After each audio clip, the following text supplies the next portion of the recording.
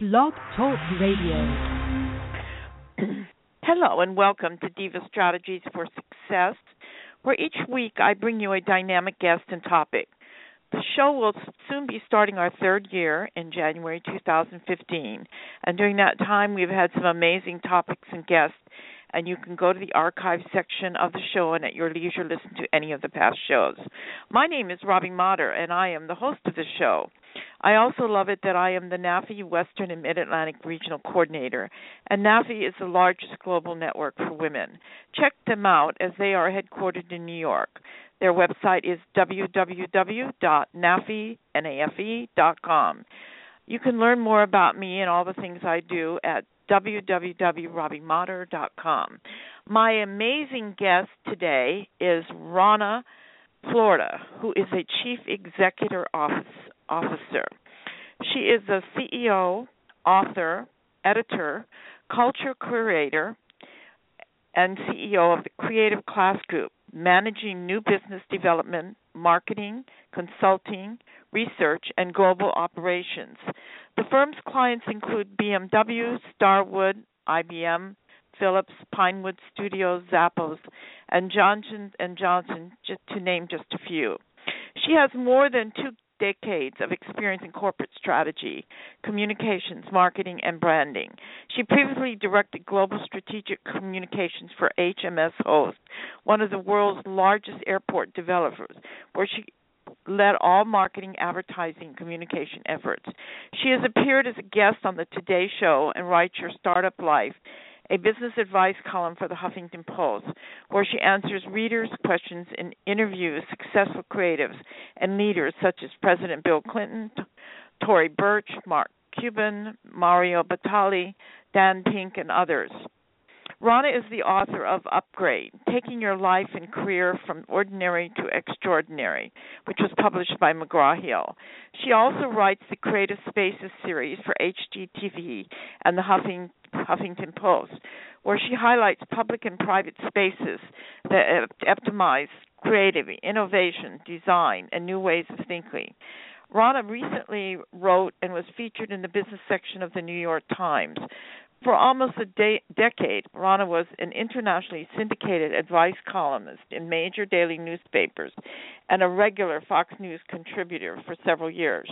She continues to work with the major media, including CNN, MSNBC, NPR, BBC, CBS, and shows such as Good Morning America, Charlie Rose, The Colbert Report, The Today Show, and 60 Minutes. Throughout her career, Rana has lent her expertise to several boards, including Airports Council International in Washington, D.C., the Council for International Visitors, and the Founders Junior Council, Detroit Institute of Art.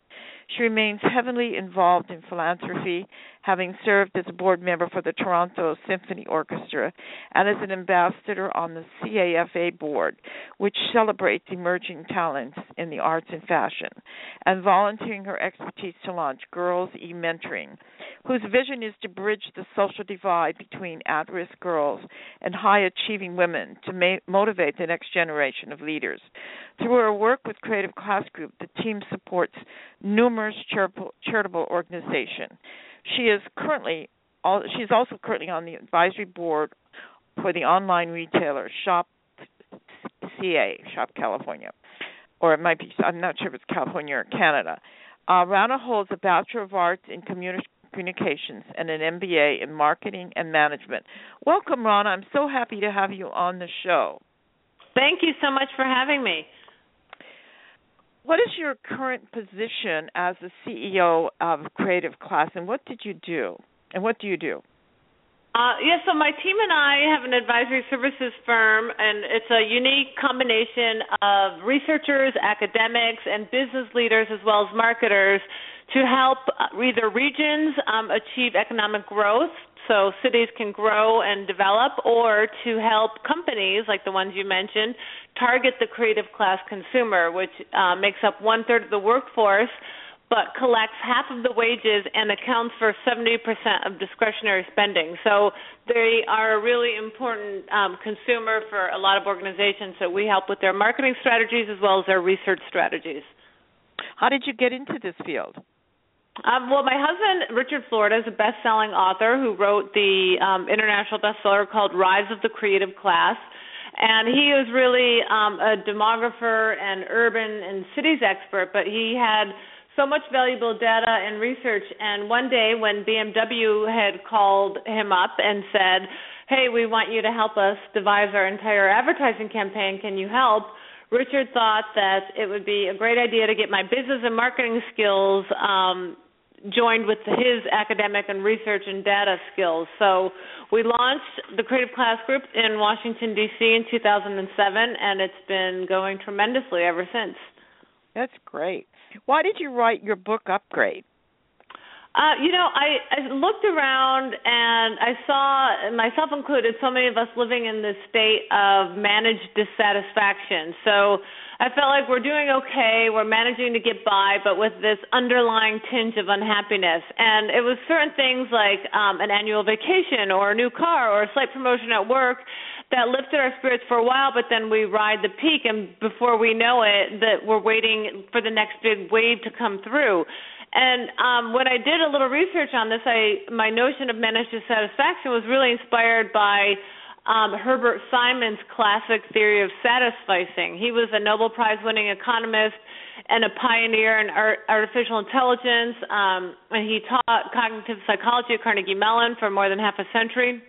And he really was the world's foremost theorist on decision-making, and he said that the concept of satisficing is a combination of satisfy and suffice, and it was really used to describe how humans actually make decisions. So he said, most of our decisions are bounded, what he called bounded rationality. So we have limited information, we can't possibly consider every option, so we always end up satisficing, thus sacrificing the best for what's good enough. And I feel like a lot of us were taught to go to school, get good grades, work hard, land a great job, and get on that corporate track. And I was doing that. I did all those things, and I wasn't happy with that. I was making a lot of money, but I had no control over my time or schedule. I had crazy psycho bosses. I was working all the time, and it just felt like this is what society taught us to do, and it didn't feel right. It didn't feel good enough. So I took a big leap of faith and joined my husband in launching this company, and it was a really rude awakening for me because there wasn't a human resources department to call for employee relation help. There wasn't a graphic and marketing department to help with design. There wasn't an IT department to call for support. And I was really working from home in my fuzzy slippers trying to launch this global business.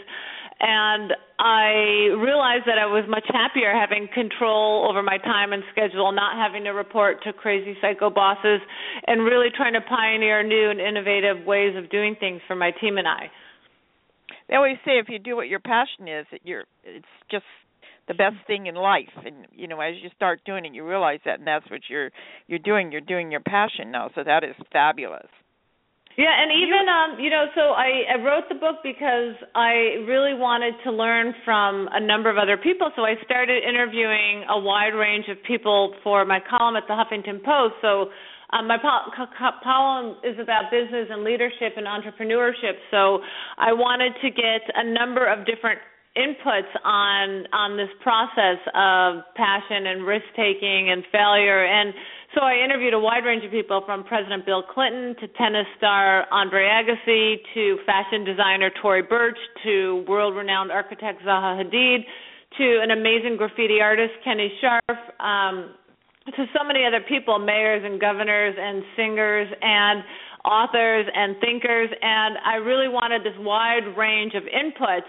And what I found after a number of these interviews was that it really increasing your life's happiness and achieving your life goals really distilled down to seven key lessons that I learned from all of these people, and that's why I wrote the book. So I said, if I've interviewed this many amazing people and they all have the same lessons, I've got to put them in a book. So what are the 7 lessons you learned? So I think the first one really is to envision your future. So, and it's a really simple exercise, but not enough of us do it because we just get too caught up in life. So we don't take time out to think about what we really want our future to look like. So ask yourself the 5 key questions of, what do you want to do and how do you want to get there? So it was interesting, the people that I interviewed was, even if their first job wasn't what they wanted it to be, they used it to take away lessons and reinforce their vision of the future. So make sure that you set a path and push forward despite the endless objections and naysayers that you'll get along the way. So envision the future was really number 1. Number 2 is your passion, and there are 2 camps here. There are a few lucky people who actually get paid to do the things for which they have a great passion. Then there are the rest of us who need to do something else to earn a paycheck. But either way, it's essential that you identify what makes you happy and find a way to incorporate it into your life and your career through your free time. So if your passion is animals but you're an accountant, find a way to volunteer in an animal shelter or the Humane Society. Whatever your passion is, figure out a way to incorporate it into your life. I think the third one that was really interesting is creativity is really key to everything that we do. So it's no longer acceptable to go along with the status quo. And successful leaders that I interviewed really understood that creativity requires diversity and a wide range of people together who have a wide range of perspectives and ways of doing things. So creativity is really key to keep innovating and developing and growing. And then the fourth one's really interesting, protecting your time. A lot of us get caught up in just saying yes to everyone and everything, but time is really more important than money and possessions. It's the one thing you can never get back, something you can't buy, barter, or borrow, and once it's gone for good. So the leaders that I interviewed really protect their time fiercely and selfishly. So that was interesting. Fifth was collaboration. Really successful leaders, you might imagine, can do it all, but they realize they can't do it all, and they really surround themselves with partners and teammates who can maximize their results. So collaboration is very key in business and in life. Number 6 was taking risk. Without risk, there is no innovation, and I think most successful leaders were fine to throw caution to the wind and just go for it. And then lastly, embracing failure is part of the process. And, humans learn through trial and error, and that's the only way to really reinvent and grow. So failure was not looked upon as an evil black mark. It was something that was really embraced and a time to reflect and grow. So those are the 7 lessons that I learned from a wide range of people, and that's essentially why I wrote the book, and you can read about them in more detail in the book. That is great. Why do you feel that managing one's time is so important? A lot of us just get caught up in saying yes to everything, and, the Boston Globe called it America's new epidemic. We're too busy. We're too rushed. You ask someone how they are today, and they say crazy busy. Everyone says crazy busy, and it's the goal in life should be, they call it, the epidemic is called time famine. So we're rushing around, we're going crazy, we don't have enough time for anything that really matters, and the goal in life should really be time affluence, to get rich in time. Studies show that the more time that you feel that you have, the more mental health and well-being you'll have overall. And why do you see that taking risks are key to living an upgraded life? So I like to say risky business is good business. But for a lot of people, accepting and taking risks can take a severe emotional toll. It causes fear and confusion. It can also lead to stress and fatigue. And a lot of people go through life saying, life is already risky. Why should we rock the boat? But most successful leaders and thinkers understand that new opportunities and rewards only come after taking risks. And, Facebook's motto is move fast and break things, meaning it's okay to take a chance on several things at once. But the harsh reality is that most of us are not rewarded at work for taking risk. And we found that curiosity is stifled in a risk-free environment. And if workers are afraid of getting laughed at for their ridiculous ideas, any number of important inventions won't ever see the light of day. So I heard this guy who runs the Applied Science Group at Microsoft speak at this creativity conference in Washington, D.C. last year, and he said a really interesting thing. He said the seatbelt would have never been created if he didn't encourage risk-taking. So he says his job is really to encourage everyone at Microsoft to take lots of risks. And the person who invented the seatbelt was actually laughed at for his idea when he first introduced it. And it actually didn't come of age until 10 years later when it was finally accepted. So I think risk-taking should be in cultural DNA because new discoveries and innovations won't happen without it. What are your views on failure? So everyone's writing about failure lately, which is really interesting. And even in Silicon Valley, they say entrepreneurs have to have on their CV a failure before they're accepted into a new organization. And there's even a conference now called FailCon, which talks about everyone's failures. But the interesting thing is we're brought up to get good grades, get on the right sports team, score the winning goal. And if we don't, get in the right class, we don't get into a good school, we don't get into a good school, we don't get a good job, we don't get a good job, we'll be living at home with mom and dad for the rest of our lives. So we set children up from a very early age to believe that only success is rewarded in society, even when it comes to school or work. But it's very unlike the way we actually learn. So I think we have to reset our definition of failure. Instead of looking at it as a setback or something we haven't been able to accomplish or shameful black mark, we should try to look at it as an opportunity to learn something new. And I read something interesting on Sarah Blakely, who is the female billionaire of the company called Spanx, the undergarment company. She said when she came home every day from school when she was a child, her father would ask her, what did she fail at today? And it was actually a turning point in her life where he made it clear that failure was something good, something that you tried something new, you approached something new, and he made it clear that it was actually a good thing. And failure is actually at the heart of science and new discovery and innovations. They all come out of trial and error, and it's a fundamental method of problem solving. So really just trying to find out what works in the expectation of discovering what does, and that's at the heart of the creative process. And I think if we want to promote creativity and innovation in our workplaces or in our life, we really have to honor and accept mistakes, and that includes false starts and dead ends. What lessons on leadership did you learn from President Bill Clinton? He was an amazing interview. He actually told me that his first job was as a comic book salesperson in a grocery store at a very young age, and he actually said he gained a lot of confidence by being an entrepreneur and making his own income. Wow. Well, what does lead by serving mean to you?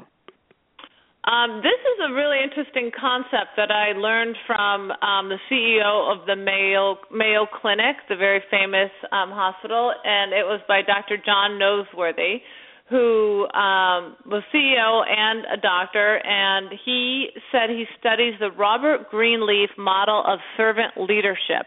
He said his style is to really surround himself with really smart people and then to listen to them while encouraging the team to think and act boldly. So he thinks it's really his job to serve his staff and mentor his employees, help them grow and develop. So leadership is not this approach where the boss is sitting at the top of the pyramid, wagging his finger, telling everyone to work harder. It's really helping the team develop and grow, mentoring them, and letting them step up and take the lead. I notice you do a lot of work with media outlets. Why do you like to work with media outlets? I've always been attracted to news and media, and I think getting your ideas out there into public debate and dialogue is how I learn and grow. So really the inputs from a collective community I think is really important to helping shape my own ideas and thoughts. You've been on a lot of TV shows. What TV show did you enjoy the most as a guest and why? The Today Show is always fun. I was on the Today Show a few times, once with Meredith Vieira, who's a veteran news journalist, and that was a lot of fun to talk to her about my book and some of my business concepts. And then the team on the cycle on MSNBC is a really fun team, and they're witty and they're hilarious, and they have a lot of sparring jokes back and forth. So both of those were really fun. How can people get your book? And tell us a little bit more about the book.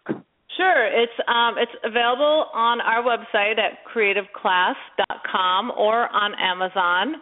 And I was excited that it was a tattered cover best business seller last year. So I think there's some really great lessons that you can either apply to your current job or to your personal life, or even if you're looking to start your own business. I think there are a lot of great tips for small business owners and entrepreneurs as well. Do you speak for groups or events? And if so, how can people learn your topics and get in touch with you? I'm available on Twitter at Rana, Florida, or by email at rana@creativeclass.com. I do speak on marketing, business, entrepreneurship, and leadership. You can reach me through the email or the website or one of several speaking agencies. And it's RANA, right? Yes, at creativeclass.com. What key thing would you like to leave with the audience? I think that it's never too late to make a change in your life. I think people are always happier having made changes, whether it's when you're 20 or whether you're 60. And a lot of people think that, they're afraid to take an amazing risk and that you need to have a lot of money or a lot of time or a safety net. And I don't think that you need all that. I think waiting for retirement at age 60 or 65 to do all the things that you wanted to do just doesn't make sense. You have your health while you're young, and you have all of your passion and excitement while you're young. Putting that off for this system that society created for us doesn't make sense. So really just trailblazing your own way and going for it is what's really key. So tell us a little bit about the online retailer, Shop California, that you're on the advisory board for.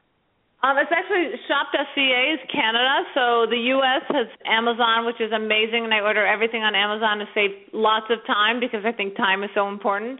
And it's actually, as I wrote in the book, there are only 3 things to do with your time, and if it falls out of these 3 things, then I don't think you should do it. But the first is have fun. So for sure you should have fun. Go shopping, get a spa, go on an adventure, go on vacation, go backpacking, whatever your idea of fun is, please indulge in it. 2 is be productive. So go to school, go to work, start a business, work on your health, work on your fitness. Just find ways to be as productive as possible. And then 3 is to give back. So to give to a charity, to volunteer your time, to help the elderly, to raise children, to educate, or to help with nursing people back to health. So giving back really helps us feel more satisfied with our lives as well. And the key is to strike a balance between those 3 buckets. And anything that falls out of those buckets should really be eliminated from your life. And that's one of the easiest time management tips that we can all put into effect right away, because there are many things that we do just to waste time or fill up time, but if you focus on those 3 buckets, it'll really optimize your life. I noticed you mentioned that you learned some lessons on passion from Andre Agassi. What were some of the things you learned from him? The interesting thing about Andre Agassi was I watched him play tennis so many times. His achievements on the tennis court are easy to count: 8 Grand Slam titles, an Olympic gold medal, and 60 titles overall. He was only one of 5 male single players to achieve a career Grand Slam and a victory in all 4 Grand Slams: Wimbledon, the Australian Open, the French Open, the U.S. Open. He was inducted in the Tennis Hall of Fame recently, a few years ago, as well as the U.S. Open Court of Champions. And I had no idea that he hated tennis. It was amazing. And so that lesson from him was key. So he really taught me that it's not about passion. And he said, make it part of a larger project for which you do feel passion. So when he realized he wasn't born to play tennis, that he was made to play tennis, his father actually made him play tennis, he searched for other things to feel more deeply and emotionally connected, like education. So he made education a part of his tennis work. And he's told me that anyone can do this with any job. So if you don't like the task at hand per se, make it about your family, make it about serving others, or make it simply about being conscientious. Make it about something other than your own fleeting wants and needs. So when he retired from the game in 2006, he shifted his focus to his true passion, education reform, and he started the Andre Agassi Foundation for Education and opened a charter school in West Las Vegas, his hometown. And I think he raised something like almost $177 million for its mission. So that's a passion that's made a real difference in the lives of so many children. So that was a really interesting lesson. So what's next for you? What is in the future that you see or that you'd like to achieve? I have this long list of constant things that I want to do. You know, I'd love to write another book on energy. Obsessed with the idea of how people gain energy, how they use their energy, and how they focus and get more energy. I think everyone on the market is trying to pawn off the next green juice or vitamin mix or cleanse or vitamin B12 cocktail to pump up energy, and the more productive our society gets, the more energy everyone wants. So I'm really excited about starting that next project. Well, that's good. So anything else you want to leave with us? We just have a couple minutes left. I just think I think also that creativity is key to everything that we do, and I think listening to some of the experts, I concluded that as we get older, creativity is squelched out of us, and creativity really grows in a yes environment. And it's a prerequisite for success. So I think when I interviewed Sir Ken Robinson, who's this creativity expert, and I think his TED Talk was the most watched TED Talk of all time, he really thinks that we are educating people out of their creative capacities, and I think that we really need to try to get that back, and I think that we can do that in a number of different ways. Instead of just conforming to the status quo, constantly thinking about new, innovative, cool ways to do things is key, and I think, you know, he talked about in his TED Talk how schools kill creativity. And now it's important as education as literacy, and that we should treat it with the same status. And a lot of times when, you know, he noted that a group of 1,600 children, I think between the ages of 3 and 5, were tested for their ability to think in out-of-the-box ways. 98% of them achieved positive scores, but by the time they were just a few years older, 8 to 10, the percentage had fallen to a dramatic 32%. And then tragically, when the same test was administered to youth between the ages of 13 and 15, only 10% could think creatively. So I think we are focused at schools and at work and in life, really encouraging children to take risks, to accept failure, to think creative is really a very important process. Oh, that's true, so true. Everybody should get her book, Upgrade, Taking Your Life and Career from Ordinary to Extraordinary, and you can get it from Amazon. And also give them your website again. CreativeClass.com, and I'm on Twitter at Rana, Florida. Are you on Facebook as well? Facebook, Rana, Florida, Instagram, Rana, Florida. You can find me on any social media. Okay. Well, I want to thank you so much for being on our show today. What great information. And I look forward to reading your book. I'm sure there's some great things in it. And keep doing what you're doing and keep working with those girls and e-mentoring, because they are our future, that's for sure. Thank you so much for having me. I really appreciate it. All right. Thank you so much, and have a great day. Take care. Bye-bye.